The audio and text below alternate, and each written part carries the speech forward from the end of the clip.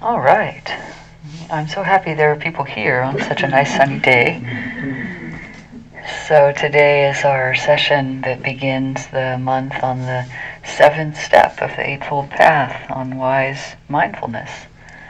And we're going to go into a lot more about what that means. I don't know, some of you might be surprised that we're going to talk about mindfulness. Does anybody think haven't been doing any mindfulness up until now? We've never learned mindfulness before, but it is the seventh out of the 8 steps, which is interesting. So we'll have a chance to go into that much more. Maybe I'll just start by creating an opportunity if anybody has any lingering questions about wise effort, if you wanted to, or energy. If you have any questions about that, I'm not expecting it, but if you do, now's the moment.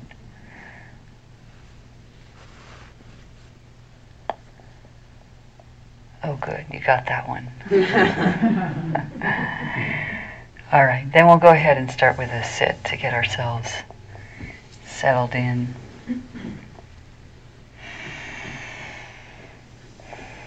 So just bringing yourself into your body, into your place where you're sitting. You've maybe been running around a bit in order to arrive here. And so just, be aware that you're here now. You can settle in and find your spot. Sit in your seat. If you're comfortable doing so, you can close your eyes.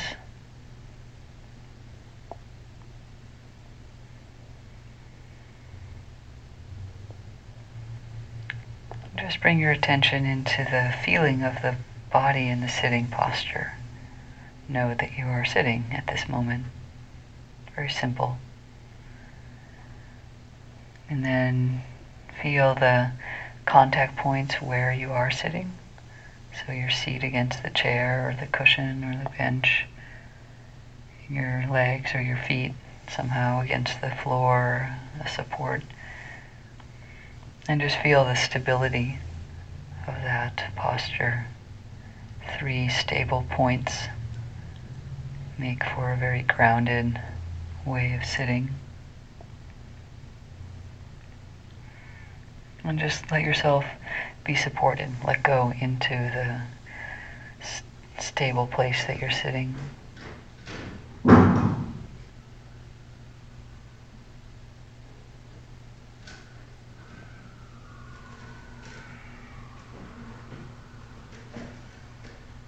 And then you may have the sense that as you let go into the support where you're sitting, there's a corresponding uplift in the spine. And there's a way that really giving ourselves to the seat actually helps us sit in that noble posture that the Buddha sat in under the Bodhi tree.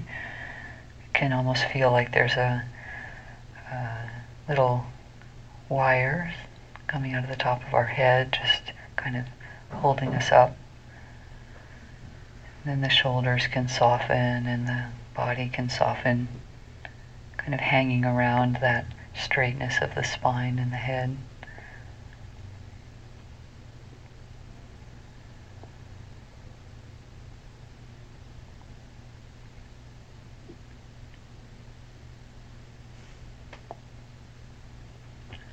And just allowing some further softening, since we sometimes tend to tense up, just softening the muscles of the face, the expression on the face.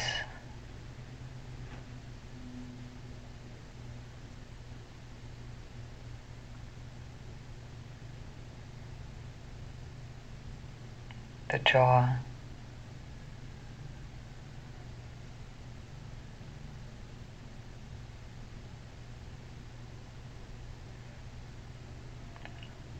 Softening the eyes and the eye sockets.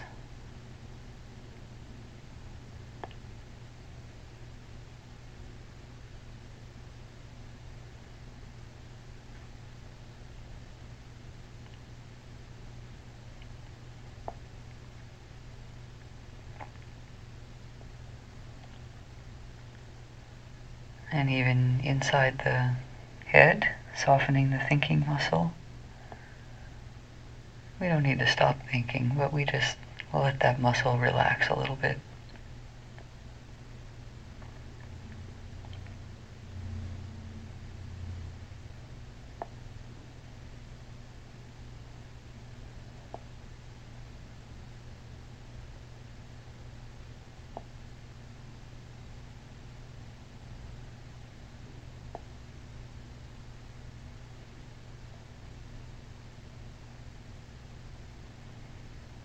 And down through the throat, the shoulders, letting the shoulder joints relax. And in this way of sitting, they don't really relax by slumping forward. That puts pressure on the upper back and the neck. But if you let the shoulders relax by actually going backward a little bit and letting the shoulder blades slide down the back, it's actually more easeful for the whole frame.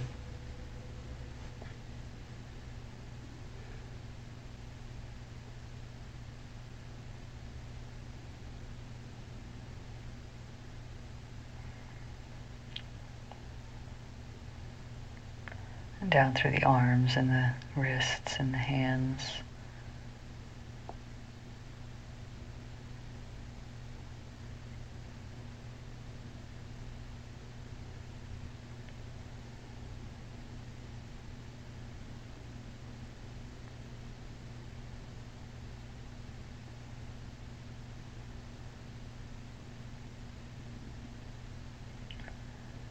Through the chest and the torso, softening the heart, the lungs, the rib cage.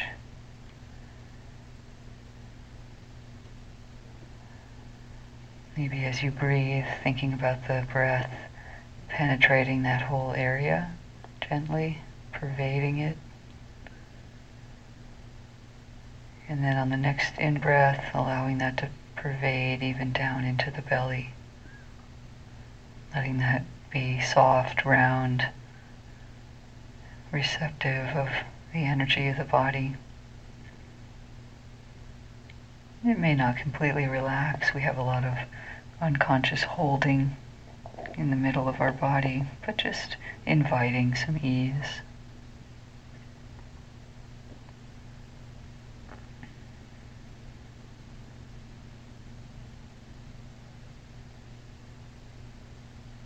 And sensing down into the hip joints, the groin muscles,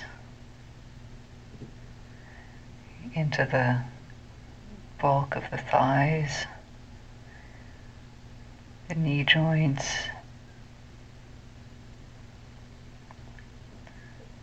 down through the ankles and the feet. Just letting the mind roam through the body. Maybe now bringing the attention back to whole body awareness.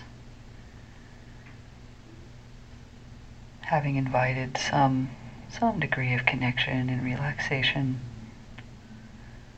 But however the body is fine right now. We're not trying to make it a certain way, just connect with it.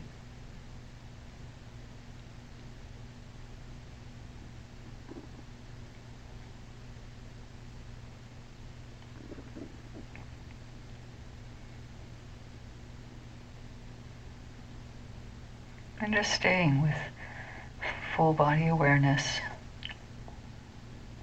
You may feel the breath, and if that's your primary object, you can go to that, but I'm pointing toward mindfulness of the body. All the little sensations that go through our physical frame.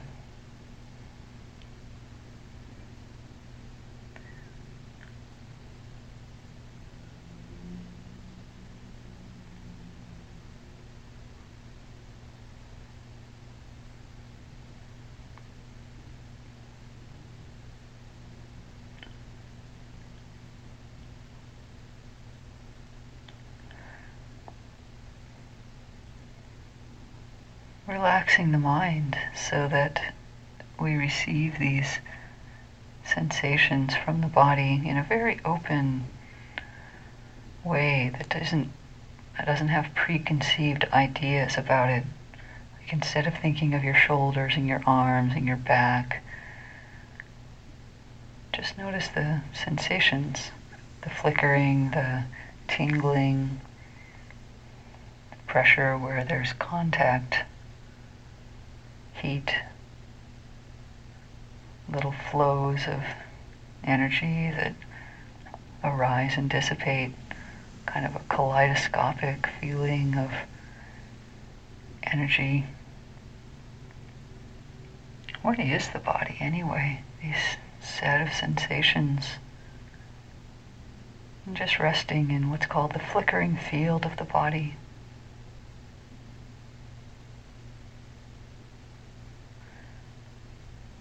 Letting it be what it is.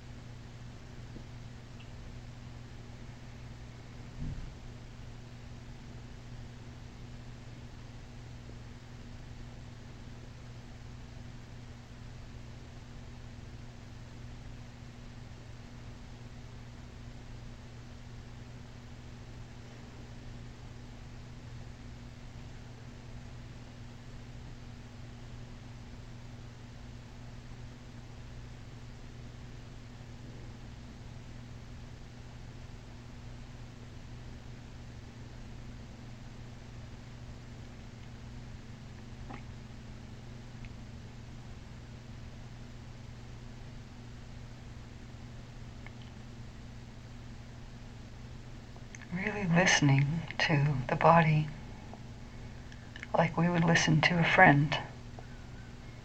We may not immediately know or understand what our friend is talking about, but we care about them and we take them seriously. And we have some respect for our friend, so we listen. We really try to hear the subtlety of what they're saying. We may begin to appreciate the subtlety of how the body expresses itself moment to moment.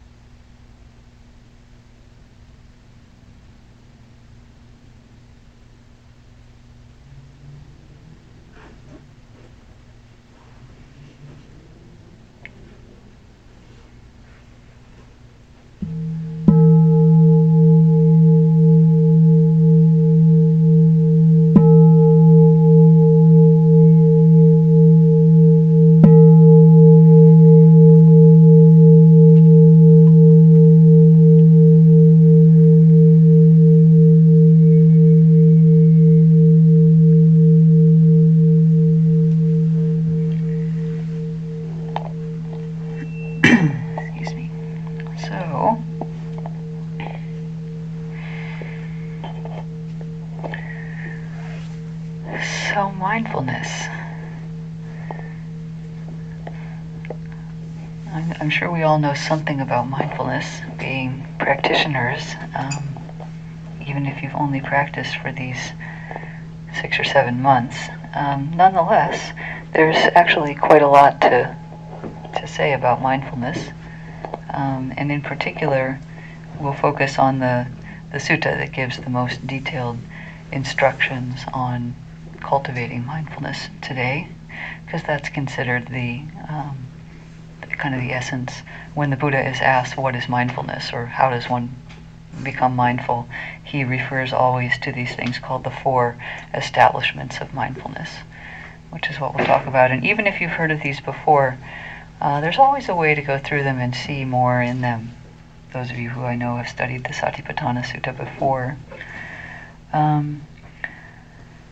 So mindfulness is now in the middle. We're now in the middle of the section of the path that deals with the development of the mind, right? There's the wisdom part for the first 2 steps, and then there's the ethical conduct part, the next 3 steps, and now the last 3 steps are about they're called the samadhi steps of the path, the cultivation of the mind or of meditation. Samadhi actually means meditation, or can generally mean meditation. And we started with effort, which is kind of the bridge between the ethical practices and the mind. Remember last time one of the things we talked about was how after you've worked on the ethical parts of the path for a while, most people might start having a sense of, okay, what's the source of this? You know, I've seen my speech, I've seen my actions, I've seen how I live my life, and I can work with that, but there starts to be a question if you're using mindfulness, which you have to along the whole path. To do that, you start saying, where does this come from?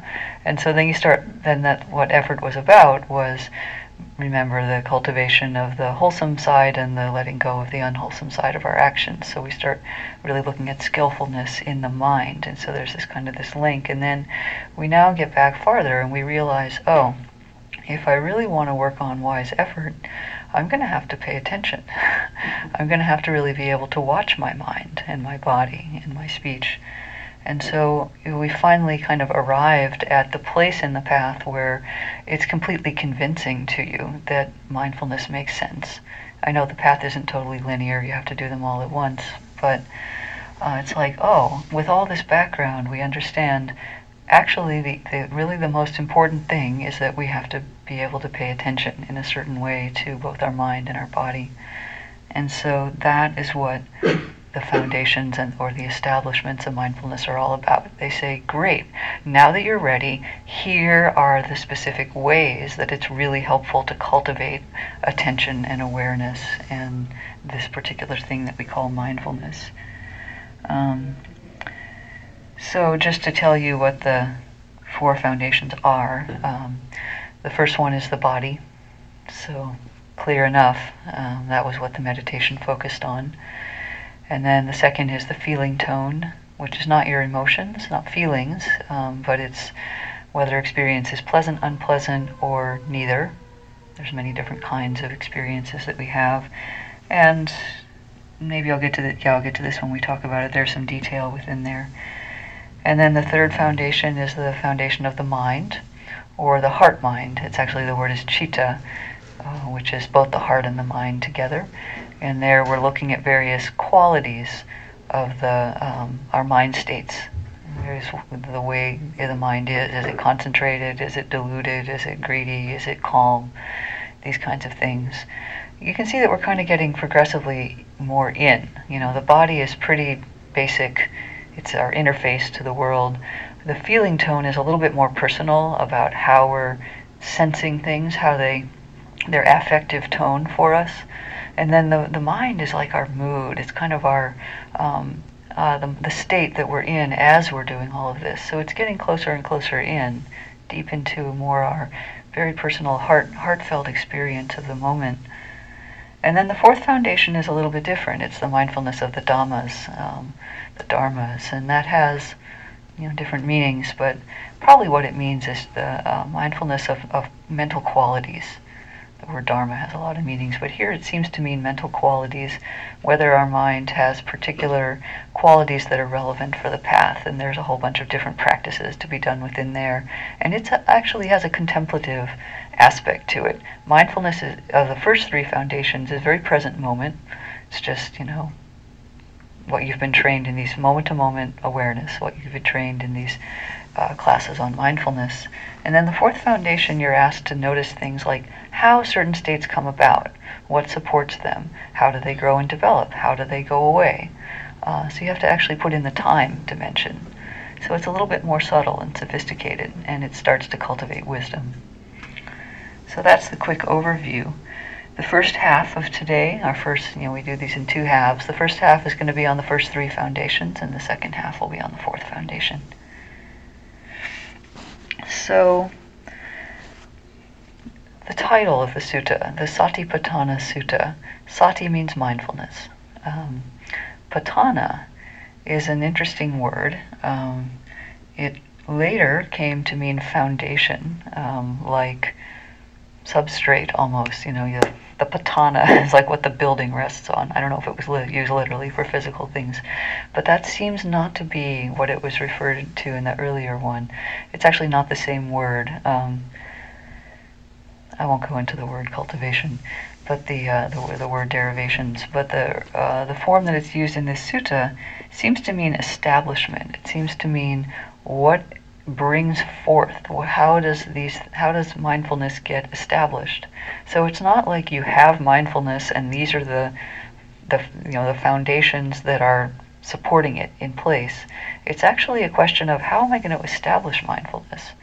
It doesn't assume that you have a lot of it right away. Mindfulness is a quality of the mind that everyone has inherently, but these are practices that bring forth and establish the mind in mindfulness. I don't mean to belabor a point that may sound too subtle and kind of like, why do we care about this? But it is important. If you think of it as an establishment, as a way of bringing about mindfulness, it actually has more the correct flavor of it. So we do these practices. It's just a collection of practices, this entire sutta. We do them in order that the mind will be able to abide continuously in the state called mindfulness. That's actually the point. It's to establish mindfulness as what's called a factor of awakening. Now, nobody's in there 100% of the time. That's not, you don't have to get down on yourself if you lose mindfulness. But these practices make it more and more continuous, and that's actually their purpose. So, if you've never read the Satipatthana Sutta, I totally recommend reading it. It's not difficult language. It's not super duper long. It's Majjhima Nikaya number 10 in this book, the one that I have marked with a little thing because it's so important. Okay, so I prefer the term establishment, but sometimes I say foundation anyway because it's somehow easier to say. So because mindfulness is a factor on the path, the seventh factor on the path, it is not one constant thing. It changes. So what mindfulness is to you right now is not what mindfulness is going to be to you 5 or 10 years from now if you keep practicing. It changes, right? Ethics is not the same to you as it was when you were a child. It grows and develops over your lifetime. Same with wisdom. The first factors of the path, view, intention, those change. Mindfulness changes. So we don't need to think that we're trying so hard to figure out what the mindfulness thing is, or now that I've got it, it's always going to be like this. This actually, I think, hinders people in their practice is when because you can get mindfulness from taking an 8-week MBSR course. You'll definitely have more mindfulness after that, and you'll have a sense of what it is and how it operates in your life. But if you just think, that's it, that's what mindfulness is, I'm just going to repeat that for the next 25 years, I don't think you'll advance very far. So we have to be open to the fact that mindfulness changes. For example, one of the things people complain about sometimes with mindfulness is that it's a little bit distancing. They've been told, instead of getting angry, be mindful of your anger. And so they learn to step back and see the anger and relate to it as a sort of an object of awareness. This is a great thing to do with unwholesome mind states. Instead of acting them out and being stuck in them, is to pull back and observe them. But mindfulness is not just the observer. If you think that's what it is, then yeah, it's very valid to raise your hand and say, I don't want to be distinct from my experience, and how is this leading to a kind of a unified, way of being? Why is it so artificial? Well, it isn't, because that's actually very basic mindfulness, is to pull back and be an observer. It's the first step. Get out of the mud. Later, we do more like what I did in the guided meditation. Is very intimate, right? I didn't ask you to observe your body. I asked you to really listen, feel those subtle sensations going through. Those were not very distinct, not very far away from your awareness, at least the way I was trying to convey that in my instructions. I don't know what your experience was. So mindfulness is different at different times, and later it will be yet different. And it cycles between all these, so please be aware that it changes. Okay. So in the same way, the satipatthanas, the foundations, the establishments of mindfulness, start with the things that are easy to be aware of. Your body. Okay, I can feel that. Everybody can feel their body somewhere, even if you can't feel the whole body. And then the feeling tone is more subtle, and the mind state more subtle. Even if your emotions are strong, these really being mindful of them can be more subtle. And then finally the dharmas are the most subtle in some sense. Okay, so mindfulness, attention, awareness, consciousness, don't bother trying to distinguish all of these really finely. They are distinct, but I do want to distinguish mindfulness from attention. Mindfulness is not the same thing as attention. You can always pay attention to something. You've been paying attention since your first grade teacher said, "Hey, Kim, pay attention." Okay. I was paying attention, but I don't think I was very mindful at that particular moment. Maybe I was, I don't know. So the sutta actually gives quite a few instructions, key words, that help us know that what we're doing is we are establishing mindfulness, not just attention. So I'll start with the words. So first of all, he says, actually I'm going to read the inspirational part first. This is the Buddha speaking. Practitioners, this is the direct path for the purification of beings, for the surmounting of sorrow and lamentation, for the disappearance of pain and grief, for the attainment of the true way, for the realization of nibbana, namely, the 4 establishments of mindfulness. That's pretty good advertising. So it says this is it. If you can do this, it will lead to the attainment of the true way and the realization of nibbana. So that should get your attention. And then he says, what are the 4? What are these 4 foundations? So he says, here a meditator abides, contemplating the body as a body, ardent, fully aware and mindful, having put away covetousness and grief for the world. And then it goes on to feelings, mind, and dharmas. Contemplating the body as a body. So there are different interpretations of this, but for me it just means you don't do anything besides be with it. You really listen to it as it is, as it's speaking to you at that moment. It's not about making it into something. It's not about proliferating about it. It's not about worrying about it. Same with feelings as feelings, mind as mind, dharmas as dharmas. It's a tall order. We really want things to be certain ways, and we have a lot of agendas, and this is challenging immediately our agendas. Ardent, what a nice word, to be ardent about it. It's the same root as ardor, love. So with a loving approach, fully aware and mindful. Interestingly, he throws in the word mindful, it's sati. So to establish mindfulness, you need mindfulness. It's circular in some ways, but it's also pointing to I think I said it was a bootstrap process last time. So we need mindfulness to establish more mindfulness. And then the last phrase is very important, having put away covetousness and grief for the world.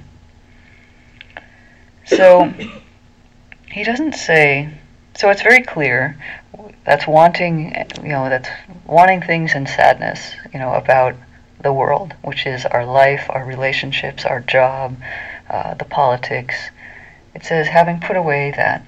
It doesn't say this is not important. It doesn't say you're never going to get back to this.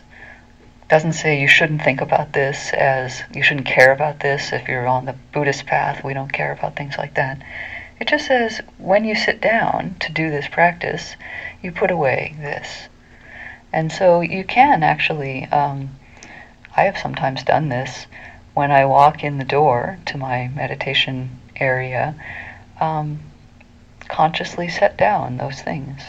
And just say, for this time, these stay here, like my umbrella outside the door. And then I'll go in. I'll pick it up back up on the way out, no problem. I have to do things in my life. But for now, I'm going to put away covetousness and grief for the world.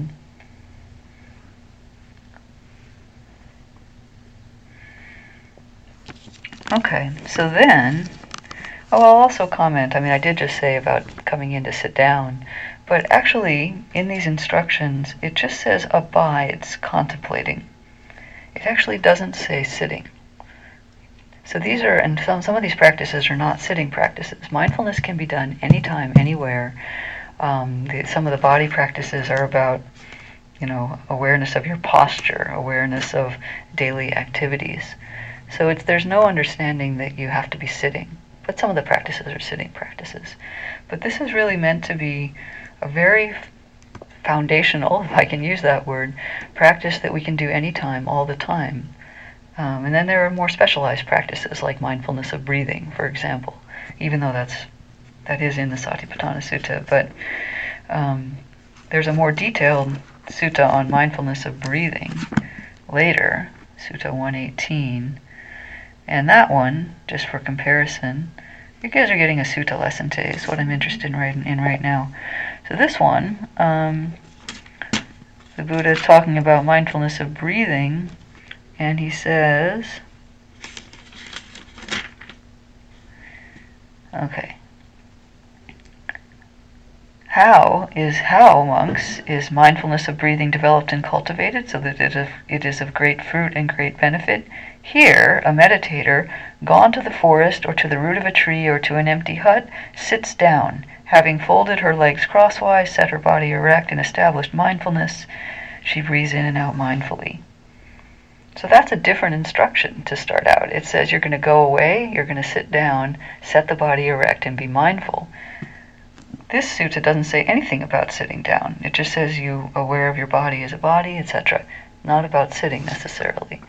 I know this seems really, really detailed, but when you read the suttas, you realize there's a lot in here, and it's actually very clear what you're supposed to do, where you're supposed to do it, how you're supposed to do it.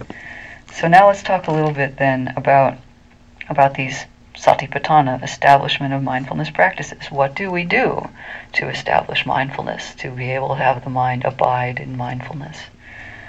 So starting with the foundation of the body, I'm not going to read through everything in great detail. I'm just going to run through them quickly and then encourage you to read it at your leisure, and then I'll give a couple examples from my own life, and then we'll have the small group discussions. So in the body section, there is the mindfulness of breathing. There is mindfulness of posture, which is the 4 postures, whether you're sitting, standing, lying down, or walking. I know there's other postures besides that, but that covers a lot of them, actually. So you're aware of what you're doing when you're doing it.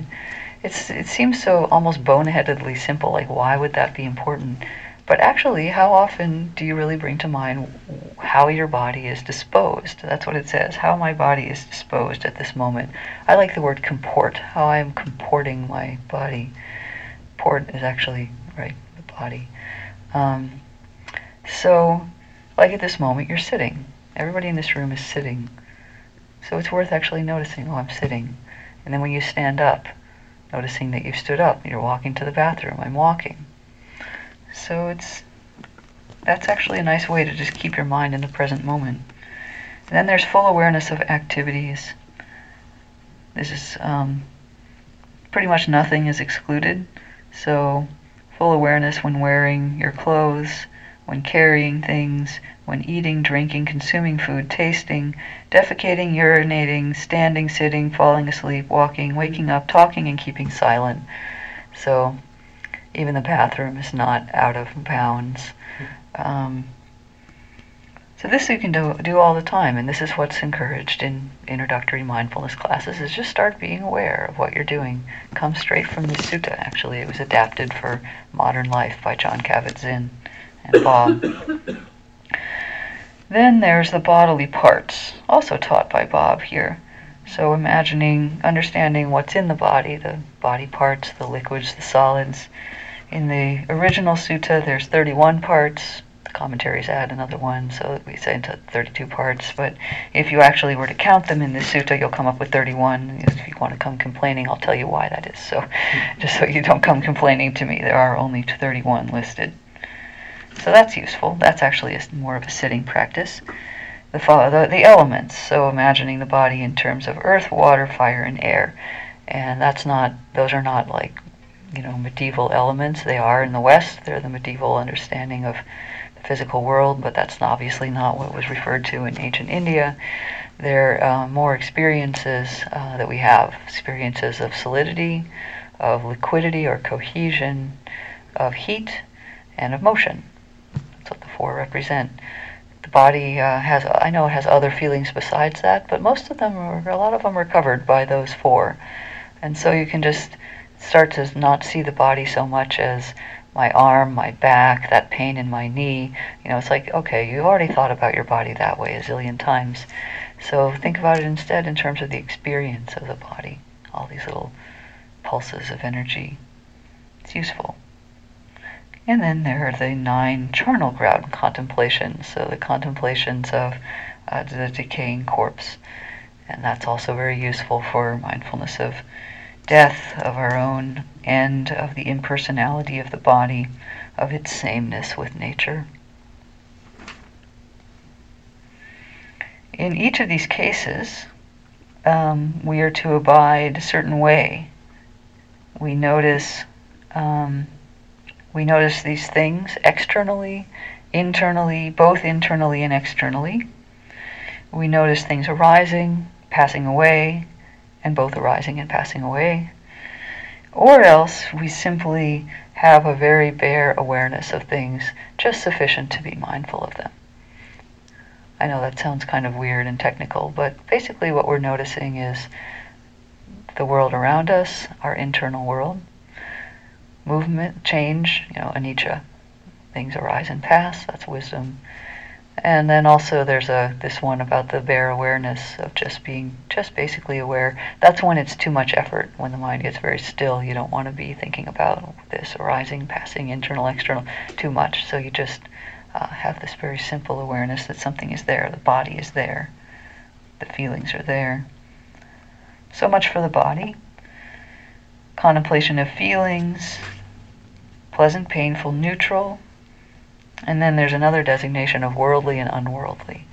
And that's whether you notice that things are coming from the senses, the regular senses, or whether they're coming from something deeper, from the ethical conduct of the mind. So the mind, we can have pleasant sensation that comes because of, say, jhana, deep concentration, or it comes because of ethical conduct. That's considered more unworldly. And then, whereas chocolate cake is worldly, we can see the difference. And, and it doesn't have any judgment. Satipatthana Sutta is marvelously unjudgmental, at least the first 3 foundations. You're just supposed to notice all these things. So this is just creating a vocabulary for us through this whole sutta. It's like experience, there's a lot of experience coming at us all the time. And, we've organized it in a certain way. That's how we're running our life. This is the speaker, and this is my cell phone, and that there's that pain in my back that I've had for a while, and whatever it is. And this says, okay, that's all fine, but here's a possible schema for understanding your experience. You understand what posture you're in, you understand what you're doing, you understand whether you're feeling something pleasant, painful, neutral, worldly or unworldly, And about the mind, moving on to the third, you understand whether your mind has greed or doesn't have greed. You understand whether it has hatred or it doesn't have hatred, whether it has delusion or not, whether it's concentrated or not, etc. So just basic qualities. There's about 10 or 12 of them. I won't read them all. And the whole first three are just about noticing things. Here are the things that you could notice and really establish your mind on. And it's so useful. It's not like a memorization thing. It's not like this is the only way to see the world. But it's telling you, if you want, what does it say at the beginning?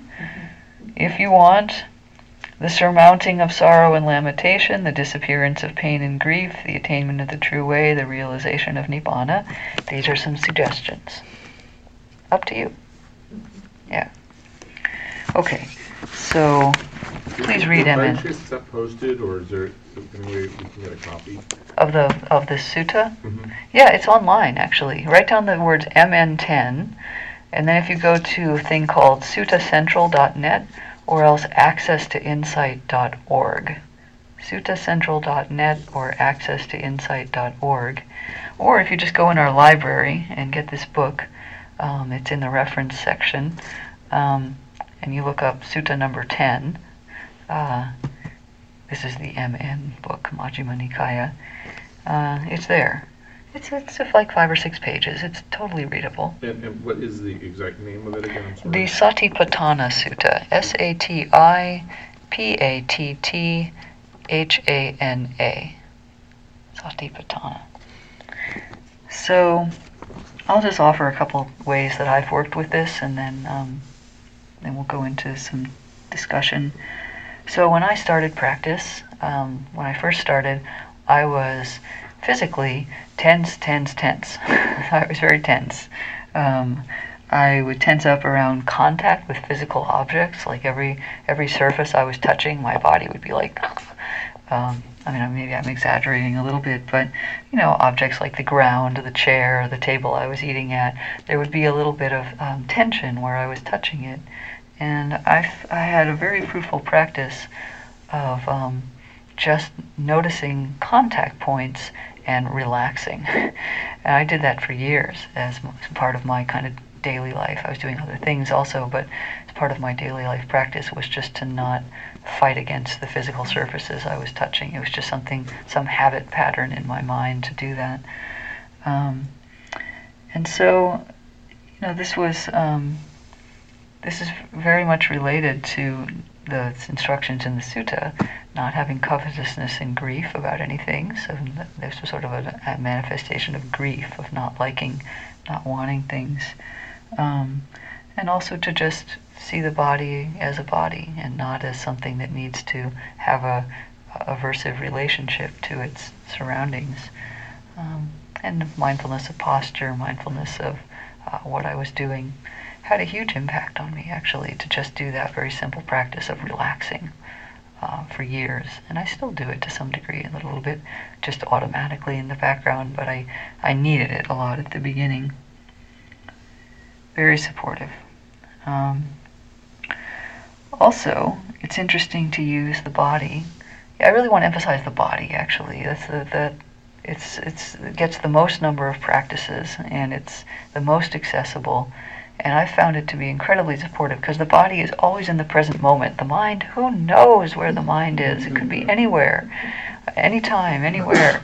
But the body is always right here, and so it doesn't lie. You can just, if you're with the body, the mind is at least in the present moment. So it's also interesting to use the body as part of an interactive experience. Like the body tells us a lot in the mind. So I was recently one time managing a retreat, and so I was one of the managers, and one of the yogis needed to leave partway through the retreat, and she came, and we were talking in the office about that, and she said that she needed to leave, and she didn't want to tell me why, obviously. She needed to leave just like one day early, so she wasn't leaving immediately. But I said, well, why is that? And she said, personal reasons. And she was sort of not going to say more than that. And as she said that, I felt this tension from like here to here. I felt this kind of sort of wall-like feeling in the middle of my body. I thought, oh, okay, I can directly feel her resistance and her unwillingness to say any more. And it was so helpful for me to just feel that in myself. And I knew it was a reflection from her. It was some kind of an empathetic feeling in my own body. So just being able to feel that and hold it, having the mindfulness to just be able to hold that sensation, I didn't react against it. The more we do this practice, the more we will see that every emotion has a reflection in the body somewhere, and that the unpleasant emotions are actually difficult to hold. I mean, they're very agitating and painful. That if you want to do mindfulness of feeling tone, difficult emotions are literally hard, painful in the body. Maybe not painful like somebody poked you with a stick, but it's energy you don't want to hold. And so much of our reactivity, where we snap at somebody, we say something verbally to them, or we make a comment that we regret later, is because actually we're not mindful, we can't hold that feeling in our own body. So mindfulness of the body is hugely beneficial and supportive for being able to interact well with other people. And it does take some effort, some work, to be able to disidentify enough with that experience that we can just feel it as sensation and just know that we don't have to do anything with it. Just the body is the body. The body is expressing what's happening in the situation in some way, and I can hold that, I can be with it. But if you're not aware of it, then it has a hook on us and it can cause us to react. When I tell you all this, it can be tempting sometimes to say, oh, that's what's going on with that person. That's why I want you to turn it around and look at it here. If you can comport yourself well, don't worry so much about how other people are and what their bodies might be feeling, more about your own. So the summary, maybe, for the Satipatthana Sutta sections 1 through 3 is to equanimous and seeing change. So keep calmly seeing change is kind of the instruction. Keep staying with things, being calm and watching how they flow and change in the body, the feelings, and the heart. All right. Obviously, I could go on for a long time about that, but I think we'll stop there for now. Why don't you get into groups of 3? I don't know if that works, but see if you can get in groups of 3, and we'll see how it goes from there.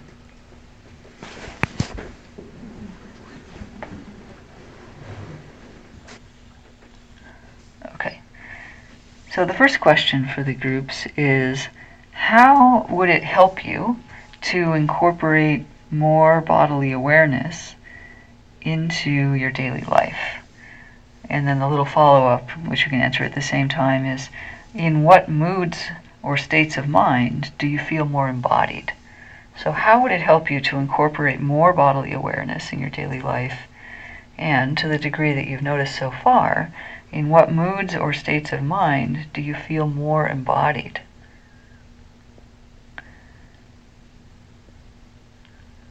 So how about if the person with the shortest hair can start?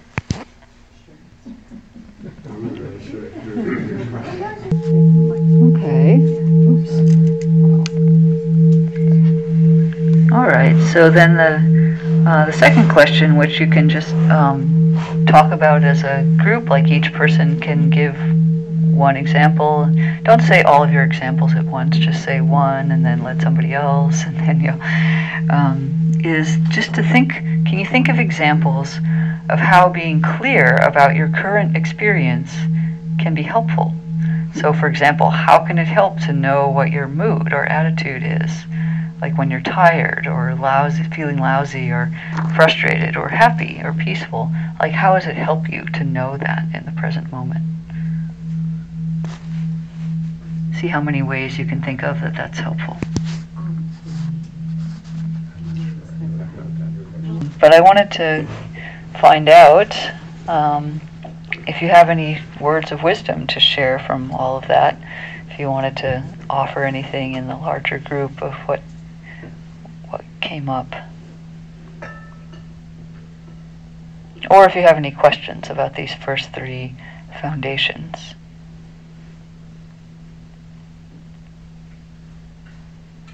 I forget your question exactly. It was the first question. But I remember when I was trying to give my answer, I got in this space where I wasn't sure.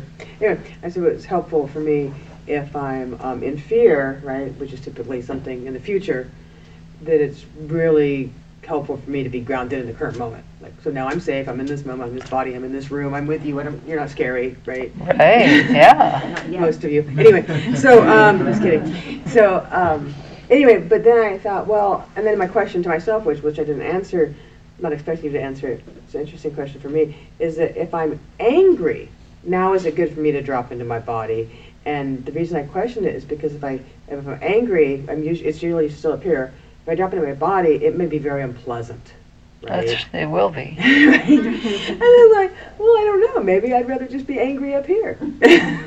Anyway, that's where I left it with myself. I didn't have a chance to really think about it. Well, in my experience, the body is a much bigger vessel than the confines of the brain. Obviously, the body is smaller than the mind, but is that if you give it a kind of a bigger space, and the groundedness, the body's connected to the earth in some way. So I've always found it easier to hold things in the body. Even anger. Even anger, yeah. Yeah. To dovetail on this conversation, I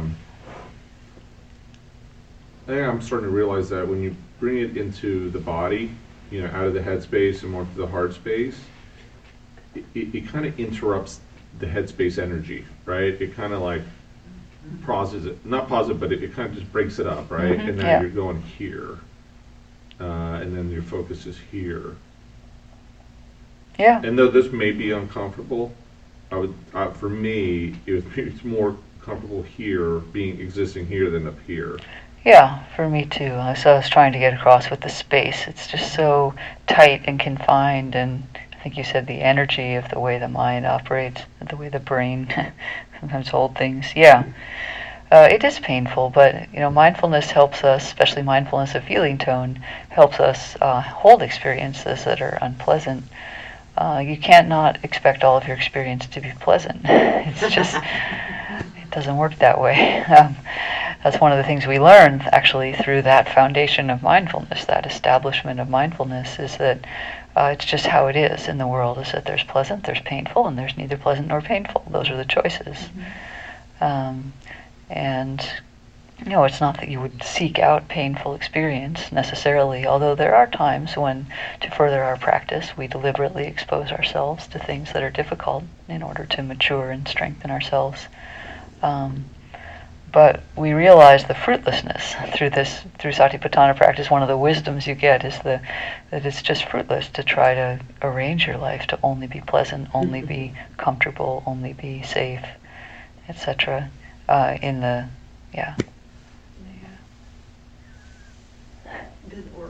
It doesn't work. Well, it's the strategy most of us have done. We should be honest about that, is that this is what we did for the first X decades of our life, and it didn't work, and that's why we wound up inside Santa Cruz. But it's okay, because there's another option. There are other options. We can go for skillful instead of pleasant. That's the summary of the option. Yeah? I have a question. The idea of laying down covetousness and grief. Covetousness and grief for the world. That's the translation, of course. Okay. It's some Pali words, yeah. I think that's interesting because I hear so much like turn toward and like instead of set down. Yeah. Well, but all the practices point toward being with our experience. Yeah. I think what it's pointing to is letting go of reactivity in certain ways. Okay. Seeing a situation in terms of something that I want, covetousness, or something that I'm disturbed about, grief, that's actually an imposition onto experience. In Satipatthana, the first 3 foundations are so much about putting down our constructions so that we can see things as they are arising, as they are actually accurately arising. And actually, yeah, so it's an interpretation to have covetousness or grief. Okay. Yeah, I think that's what I would interpret that as meaning, not as saying that we should turn away from things that are difficult. Yeah, because that would go against the practice of the Four Noble Truths. Yeah. Well, thank you for bringing that up. That could be potentially confusing. Yeah. I have sort of a question, a comment, and then a question, because I'm thinking about what you just said about the anger, and like, at least for me, there's definitely the thing of like, if I remember, oh, this is just a feeling. Like if I can get it in my body, it takes a lot of the, probably it takes a lot of the story out of it, right? It's just like, okay, this is, the tightness in my stomach, that's it. Yep, Like, that's all it it's gonna is. go away, it's all it is. But the other thing is that, at least for me, and I don't know how this works with I don't know how it works with Buddhism, but like if I can sort of realize it's not like all of me that's angry, it's like who's angry, like, and there's some part of me that's angry, like it's like somebody's, some part of me is telling a story usually, and that's the part that's angry. And so if I can actually sort of have a conversation with that, like let that part be angry, but make space so that like there's a bigger me kind of having a inquiring and saying like, why are you so mad? And that kind of, like, somehow that helps too. I'm not Yeah, the part of you that's aware of the anger is not angry. Right. And as soon as you know that, then you understand that the anger cannot be yourself. It's not the whole thing. Okay, so that's helpful too. Yeah. Okay. Yeah. Thanks. I think awareness of the body is useful to, let's say I'm hungry. I notice that I'm hungry. It's useful to realize that, whatever I'm upset about is not personal and it's impermanent, but also I feel like realistically, it's useful because it tells me I need to go eat something. Is that Sure, it might have actual information for you. right? or that I'm tired. Yeah, maybe you should take a nap or whatever. Absolutely, it's about practical wisdom as well as deep wisdom. Many of us are living our lives on some kind of theory. It's like, well, it's noon, I guess I should eat lunch, but am I actually hungry? Yeah, I think this is very sensible. Yeah. I've noticed that in these exercises we're collectively addressing some quote-unquote negative aspects, mind states, etc. But it just occurred to me that having mindfulness, you don't have to have an experience in order to practice mindfulness. In fact, you practice mindfulness, you'll have more likely to have a positive mind state. Yeah, we should be mindful of the positive parts too. Right. The pleasant. Or neutrals, And the neutral, yeah. And just being mindful at any time. Absolutely. Yeah, we don't need to be having some kind of a big disaster in order to be mindful of it. Yeah, people sometimes can't connect with the neutral. We didn't really go into detail on feeling tone, but when you start to tune into it, it's interesting to note that the vast majority of experience is neutral, actually. Like the classic one that's easy to connect with is the touch of your clothing on your skin. Unless you're wearing an itchy sweater, mostly that's pretty neutral. But you can feel it, right? It's sensation. You can feel your shirt and your pants. That can be a really nice way to ground the mind, actually. Just settle into the basicness. So much of experience is just kind of basic. And the thing about neutral experience is that we are evolutionarily attuned to ignore it. Actually, the mind is just attuned to ignore it. It's because it's not juicy for us. What we really like is the stuff that's pleasant because we want to get that, and the stuff that's unpleasant because we want to get rid of that. That's what we really care about. And anything that doesn't fall into those categories is not relevant. I don't need it. But you're eliminating the vast majority of experience. So it's worth noticing that there's a wide variety of things going on. And if you're more the negative type, then you should notice the positive just for balance. That's another thing that the mindfulness of feeling tone does. We're now getting into some of the things that happen when you actually start to practice these is most people will notice they have some kind of bias. And this is information. This is useful. We're talking about information. This is useful information to know what your mind tends to notice. You are not a unbiased observer of your life. You are a very biased observer of your life, and it's very humbling to see that. To see how much we tend to be attuned to the negative, most of us, but some people attune to the positive, and most of us completely forget about the neutral. So knowing that is kind of a proportion out there, you could check if you're actually having the proper inclusivity in your experience, to say it, to use modern parlance. How inclusive are you in your experience in terms of letting in all different types?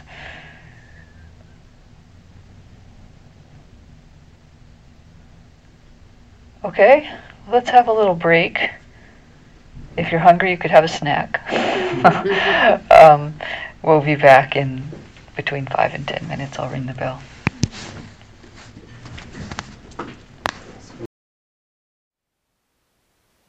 Thank you for listening. To learn how you can support the teachers and Dharma Seed, please visit dharmaseed.org/donate.